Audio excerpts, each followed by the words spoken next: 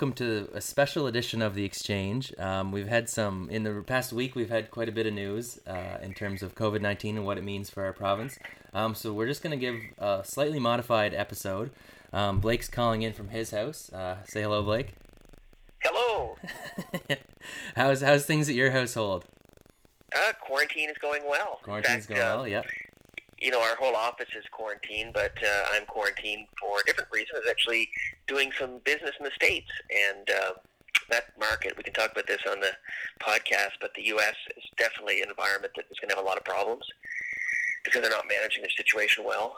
And I do think that PEI has an opportunity to quarantine this thing, and, you know, thankfully the leadership of Dr. Heather Morrison is helping to keep Islanders informed, and they're not quite getting it when they think about liquor sort of embargoes, but hopefully they'll start to realize the significance of this, and we can chat about that today as well. Yeah, definitely. So I think the idea of this episode, we're going to omit an interview just because it's kind of hard to line them up when people are stuck in their homes, but also we want it to just be kind of an informative little thing with maybe some numbers and what it means for the provincial economy, what it means for the national economy, and then globally as a whole. Yeah, I mean, I think the big impacts, and, you know, one thing I'll focus on, there's a health element to this that we can't quantify, and we don't want to discuss it. We're not experts at how to manage this. But from a business perspective, this unfortunately, I mean, this is a virus that we have no immunity to. We will have to be inoculated or you know, self-inoculate by getting the virus, I presume, but substantial impacts. And some of the things that are being discussed today, I mean, the province, under the leadership of the public health officer, suggested any non-essential businesses be closed. Now, we did close proactively before that announcement. It's the right thing to do. We've dispersed people. We've got the platforms, including VoIP for IP telephones. People can work functionally at home. I think any business that can do that should, and we've got tenants that have proactively done that as well. The big issue is the impact of the economy and what happens when you've got people displaced. So in our business, we won't function well, but we can continue operations, and people, even outside of PEI, whether it's across Canada or the U.S., the entire economy is shutting down. So there's less and less business to do. So this is a forced holiday to some extent, and I think people have to appreciate it as such. Yeah, and like you said, we can do a lot of the stuff we can do from our homes, like as long as you have basic internet, I guess. But it still lacks the kind of client-to-client relationship, I guess, for a lot of companies, and like the storefronts. Obviously, retail would take a big hit. But we still are seeing some people that are questionably maybe going out. So the province announced, I guess at lunchtime or today, that the liquor stores and the cannabis stores be closing, and within 3 hours there's lineups, like neck-to-neck lineups all around the corner of the store. And it doesn't really, I don't think the chief public health officer was very pleased with that decision from Islanders, but I guess it shows what is actually essential and what's not in this time. Yeah, I think the problem is, and this is one of the issues of getting the message out, and Premier King today, I guess yesterday as well, chastised the CBC a little bit for limiting. This is an important, next to the Exchange, this podcast, the CBC is probably one of the more important mediums to get messaging out. So, you know, the fact that there's not a good way to communicate to Islanders and the severity of the situation, that limits people's knowledge and their sensitivity to what's happening. And if people don't self-quarantine, whether they like it or not, the potential to capture this virus, you can't not get it. If you're in the public domain and you're near somebody who has it, they might not be exhibiting any symptoms, you will catch this virus. And the flu isn't a virus that you can avoid. You know, you can get vaccination for it. This is one you cannot avoid. If you're exposed to it, you'll get it. You can't be vaccinated. But you can limit it. And I think even from the healthcare perspective, if we don't find a way to manage the impact of the healthcare system, it will very quickly be overrun and overwhelmed. We're seeing that in different places, including New York, where they've actually got ships, military vessel ships, coming up the harbor, both in the east and west coast, to help alleviate the pressure that they're anticipating just because they didn't quarantine and manage the outbreak effectively. Right, and even like Times Square, there's pictures of it. It's literally, they're clearly doing something right in New York, but Times Square is completely empty. There's not a soul in sight, which is a good sign, I suppose, but it's strange because it's never really happened before. Or it's good now, but it probably was appropriate 2 weeks ago. So, yeah, you're right, exactly. So I guess these are close. that kind of sets us up for what we can talk about is how the leadership of Dr. Heather Morrison, to put it in frank terms, that she has been a superstar this week in the past couple weeks, and kind of has a cool, calm, and collected voice of reason for Islanders that are scared. And even I'm sure she's guiding a lot of our elected officials too, because they don't know what this situation unfolds or what could happen. So I think that, and even if you check social media, Dr. Heather Morrison is kind of the main talking point and someone who everyone can kind of look up to in terms of the guidance she's given the past week. Yeah, she's trending on Twitter, and I think she's a role model for many people, including my daughters. But she's calm and cool. Now, she's a great person to have at home, but she actually has a job to do, and having press briefings and multiple media contacts a day is not her job. She's trained to manage this kind of a crisis, and I think we have to let her do her job, which is to get the healthcare system functioning properly. And, a couple of these media scrums a day probably pulls her out of service for 3 hours. I'm sure she's not sleeping. She's got a busy household, and we're lucky to have her and with her background, but we have to let her do her work and limit our needs as media folks. Exactly. And I guess another newsworthy point that CBC earlier today announced that they're suspending local coverage, local programming. So that means Compass, which is essentially what everyone watches every night for their news on stuff like this, said that no, we're not going to do this. We're going to do a nationwide kind of CBC, I guess, newscast instead of having the local programming. So what do you think that could affect? How could that affect our local population? Well, I mean, the people who rely on that medium to get their message, it's going to affect them. I think what will happen is people will move from that medium, and they'll pick up their messaging other places, whether it's through Facebook or Twitter, and that may or may not be reliable. In most cases, it's probably not. So I think having balanced journalism is important, especially in these crises. We talked to Teresa Wright about that when we did our interview. So I think you do need verifiable, reliable sources of good information. It's not the Exchange necessarily, but we could get Louise and Jay. Maybe they could be our hosts. We could continue to operate. The one thing I noticed, and I do follow probably more U.S. financial media like CNBC, it's amazing to see how many of the commentators are now functioning remotely. And I think that's for a lot of different reasons. But, maybe CBC locally, if there's concern from, people and it's a busy environment, takes a lot of people to put a production on, maybe the producers stay in the station and maybe the commentators are from another location, another part of the building, or maybe from home. Yeah, kind of like what the Premier's been doing, self-quarantine, and he's Skyping in from home. I guess that would make the most sense. But if they're not going to even allow the local programming, then I guess we'll find other ways. And I think this is kind of a time for the Guardian to shine, or the Exchange, I guess, to put their news out. To better. Maybe, let's talk to Stu Needby. Maybe we can partner with the Guardian and do a bilateral kind of production. Exactly. My biggest concern would be that the most vulnerable, so our senior population, they would be less likely to be on social media, so they would be more focused on CBC Compass. So that was my only concern. But I guess desperate times call for desperate measures in terms of health and safety, so that's what CBC decided to do. We'll adapt.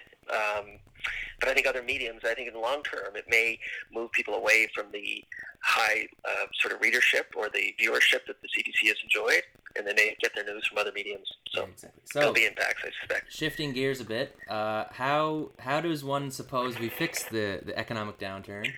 We rely on government. So the federal government announced this morning, they've been announcing for a couple of days, but they finally gave out details about an $82 billion economic aid package for Canadian businesses and families. So $27 billion of this is in direct supports, so that would be actual cash in hand, and then another $55 billion in tax deferrals. So that would be pushing taxes later dates or giving them just periods of not having to worry so much, I guess. And also they help for student loans. They push student loan payments out 6 months and are stopping the accrued interest, so students get a little bit of a break too. Do you think this will be enough to kind of offset what the economic downturn of the COVID-19 is going to happen? No. Frankly, it's not, unfortunately. And we're in a period where none of these governments really have the financial capacity to do much more than they're doing. The central bankers have reduced interest rates to really levels that they have no more flexibility. There's been stimulus packages, both the U.S. and here in Canada now, that are being flooded into the market. It's probably not enough. This period, I think this impact is not a short-term thing. It could be as long as 24 months, I think, depending on how, I guess, the virus is managed. But I think even through that management period, there's going to be no commerce done. And, businesses are one function, and the government today has addressed that to some extent, which I think is great and shows some leadership. I certainly commend those that stepped up and had a fairly rapid response. But there's a lot of people in the economy that will be affected at the more marginal rate. So these are low-income providers. You look at anything in the service sector, the tourism industry, that is really gone for this year, restaurant workers. So these are people that kind of need income support very rapidly. And we did hear some of the, from Minister McKay, some of the proactive sort of business programming. That's a help. It stems it a bit. You got to be prepared to turn the tap off. But, I've heard suggestions of financing. That might be an option. How do you bridge finance people, get repayable loans? So maybe Finance PBI are doing a little bit of that. But I think it's going to be more than just financing. I think it's going to be a need for startups and inducement investments, some accelerant after you get through this bridge period. And I don't know how long that bridge period will be. I don't think it's going to be a quarter. Actually, today, Bill Ackman, he very impassionately made a statement that the U.S. immediately has to shut down the economy. He said businesses can survive for 30 days with no income, but they can't survive for 2 quarters. And if there isn't very aggressive, proactive closure of all commerce, make people stay at home, don't get into environments where you can share this disease because you don't know if you have it, the virus rather. If you don't get people into a quarantined environment to address and then maybe find solutions to the virus, the economy just can't recover. Businesses will not come back. And he's an investor in Hilton, one of the major investors.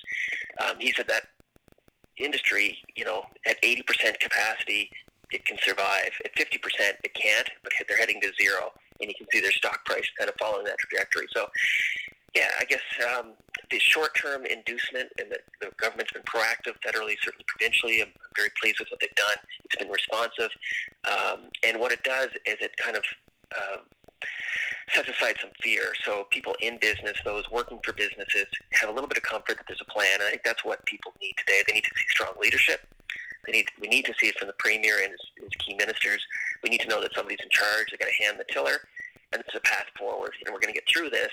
And, if Dr. Heather Morrison has a plan to contain the virus and manage our health, then I think people will feel confident, and they'll be ready to reemerge from this whenever that is, and get back to business and get back to life and resume normal activity. So I think a few things are needed: financing, stimulus, just capital. I think we need confidence stimulus as well, and I haven't seen that yet, but I believe it's hopefully coming. Yeah, right. And we don't know the actual extent of what will actually happen, and it's completely ongoing. So every hour there's a new decision. Okay, we have to do this now, and we've seen that the past couple of days. First they're closing,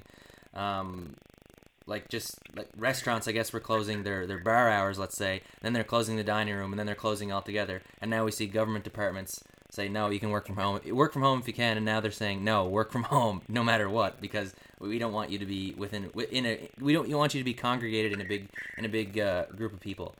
So I like you talked about, the provincial government on PEI did announce a $25 million contingency fund, but just from the base, I don't think that'll be it won't be enough, and I don't think they don't know how much they'll actually need to spend, because there's no way to really forecast or guess how long this will go on or how much money will actually be needed. Yeah, I think it's going to be. I think you're really right, Sam. This is not a manageable sort of situation. It's not manageable from a health perspective. It's not manageable from an economic perspective. I think there's some more capacity there. They've announced $25 million. I think the Fed gave them $110. So they've got some more fodder in their can that they can release. And I'm sure they're planning actually how they're going to release that out. Right. But there's going to be different pivot points, I think, where that's going to have to, hit the economy, and it's going to have to hit different elements of the economy. Business, of course, is one that we're interested in, but there's a lot of functions of this thing, and you get a better sense for how big and how interconnected we are when you start to see things shut down. Like, to make a pronouncement that businesses have to close, that's a big deal. Now, internally, we did that decision, and we've gone through, you can see how we've evolved as the government has. We started to suggest people might work at home. Then we said, okay, you're working at home today. We said, okay, we're shutting the doors. No one's getting in. You are working from home to the extent that there is work to do. And that's going to diminish over time. So today, we have projects that are going to continue, but where's that next project come from? And that's the problem the government's going to have. Where is the next piece of work coming from? How does the economy continue to stay functioning? And without that catalyst to want to create an economy, an environment. I don't know how you stimulate that, but it's probably related to inducements and capital and confidence. You're right, and we can make these decisions from I guess from not from our office today, but from our bedrooms or from our kitchen tables. But we'll see what happens. My biggest concern, especially just because I worked in the tourism industry for basically all my teen years at a golf course, but all these companies that rely on seasonal businesses to get up and thriving, like let's say the wholesalers, the liquor stores, even these seasonal businesses are coming, and they're just not going to be there this summer. Golf courses, a lot of their income comes from off-island people or off-island income, but that probably won't be happening until let's say midsummer at the earliest. Even cruise ships are shut down until July 1st, so that's literally all of June gone. And we just really don't know what's going to happen for the seasonal or the summer businesses, I should say. Yeah, I think my suggestion would be immediately almost a state of, I don't know what, it is a state of emergency, quarantine people at home. Force them, and I do think Bill Ackman's probably correct. You've got to make people stay indoors. If people are going to get exposed to the virus, do it in a managed way so the healthcare system can respond to it, get through this period, and then reintroduce a viable economy. I don't think it's going to start with the tourism sector. I think that's going to be beyond repair for this cycle. For this year, yeah. And I think we got to start looking at how to repair it for next year. And I think one of the suggestions that I have made actually to government is let's promote staycations. Probably people aren't going to come to PEI. Probably people aren't going to leave PEI, but how do you induce people to spend money in the local economy and keep the local tourism operators viable and vibrant? Well, the thing is, best case, we get maritime travel. Best case, we get people from Nova Scotia, we get people from New Brunswick. I don't think we're going to see anyone from, let's say, even Ontario. Like, they'll be too scared. And farther out in Canada, and especially from the States, we just won't see that this summer like we have in the past. So I think that's going to be the focus, is how do we get even people from Moncton to come here, but also people from Charlottetown to go to O'Leary for a night, or go to Mill River at the resort, or go down to Surrey for a day. You're right, just make it a staycation that you stay on the island, because if local people don't support the local economy, it's not going to be much of a summer. This is the year for staycation. I think, do we want people from other territories coming in? Certainly the cruise ships, they're viral vessels. They're not going to be coming to our shores. If Dr. Morrison can quarantine our province, do we want to introduce more potential viral hosts, I guess, into our environment? So maybe we do need to focus on what we can do locally and not worry about the external, which is a substantial component to our tourism industry. Without that investment, our island staycation base can't make up for what we might lose in income from external. Anyway, great questions. We'll be tracking this over the next few weeks. And it probably, I would say, the next few months, but hopefully we can kind of, like you said, get it quarantined, get the virus, I guess, flattened is what they're talking, flattening the curve, and lessening the strain on our healthcare system. To kind of make a more global perspective, the last week in terms of stock markets have been an absolute, I guess shit show is the right word. It's been crazy, the volatility of it and how fast it can crash. So what have you noticed from the stock markets? Besides the 30% kind of plummet, I think it's a measure of the confidence of the economy.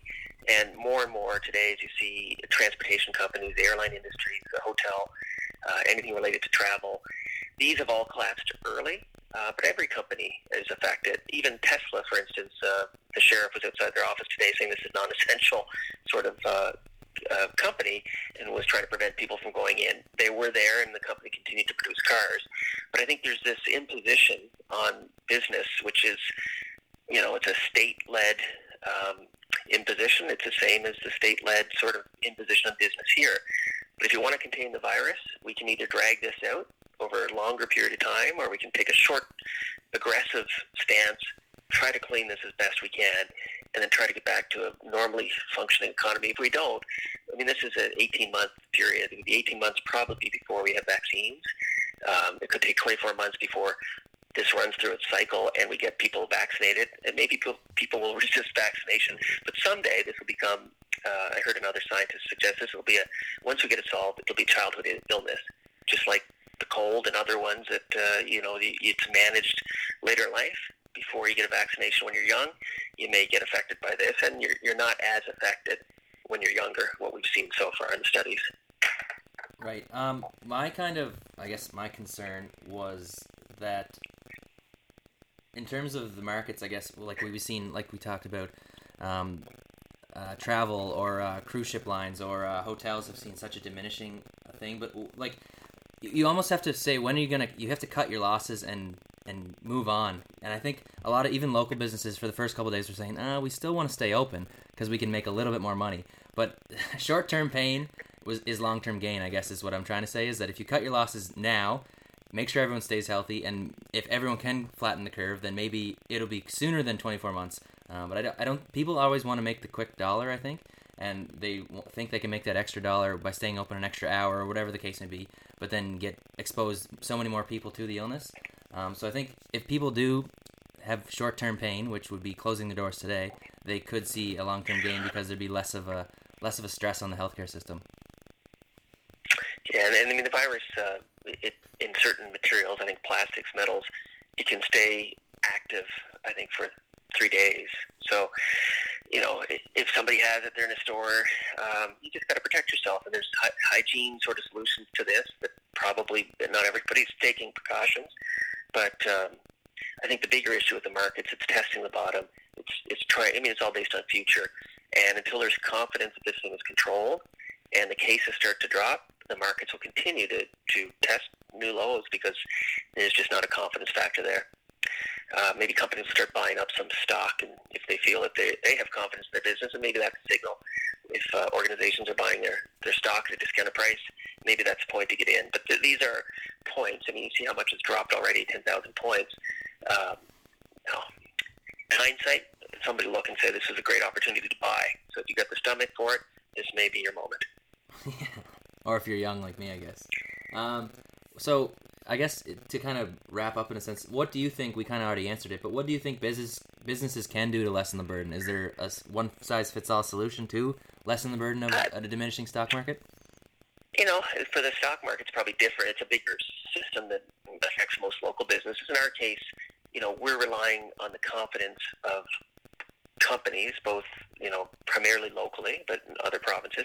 We need them to be confident that they need the services that we're providing. And that's the same for everybody, whether you're selling, hardware or restaurants. You need people to be comfortable. They can go out, enjoy your service, and make an investment in your company. And until people, individuals, and other businesses have that confidence, we're in a stalled position. And this will come, I think, once the health system, we're going to see cases are going to increase here. They've increased every place, and it's going to increase here until we get people quarantined. And then once people are quarantined, it's still another 14 to 30 days before you get a handle on it. So the quicker we get to that quarantine state, the quicker we can get the healthcare system managed, the quicker we find a vaccine, then people have confidence. But I think we're a little ways away from that, unfortunately. So how does government support people through this transition? How do we bridge them? These are the questions that I'm sure are challenging many greater thinkers than those on the exchange, and we welcome them onto this conversation. We'd like to hear from them. And we can do virtual or by phone, like we've showed this episode. So I guess my biggest takeaway from what Dr. Heather Morrison said, actually she quoted it yesterday, is that we come together by staying apart. So that means stay the hell home if you can. Unless you have to go to get that essential service, you have to go get groceries, get a medication, whatever, just stay home. There's no sense going out. You can obviously go outside and exercise, do whatever you want, but stay indoors as long as you can. So that was a great statement, and I don't think Dr. Morrison, somebody's looking for a lot of attention. She made probably a fairly casual statement. Now that's become a meme for government, which is probably not the intention, but I think the point behind it is important. We want to manage social contact. We want to have some social distancing. We might want to have isolation, which is for your own protection, especially if you're in a vulnerable group, which many islanders are. So. Right. So I guess that's probably a good place to wrap up. We'll try to give you frequent updates as needed. There's probably going to be another 2, I would assume, press conferences for the province tomorrow, and likely Trudeau again. So there's always ongoing dealings, and there'll be more details of the programs they've announced. Anything you wanted to wrap up with, Blake? Well, I think as much as it's beneficial we could do this, I mean, it's something to pass the time for other people. It's not for us. But I think we were not experts in medical. We're not have any commentary on the health or the virus. I think we're just making sharing information that we picked up, and particularly how it might relate to the economy or to politics, but try to find better sources of information, listen directly to the health professionals, and in the absence of CBC, we can help to fill that void. Even if it's useless content, we'll fill it. Yeah, we we like our own voices, even if nobody. Yeah, we can just go back and hear ourselves speak. Anyways, so this has been a coronavirus exclusive episode of The Exchange presented by Confederation Group, and we'll see you soon. Goodbye.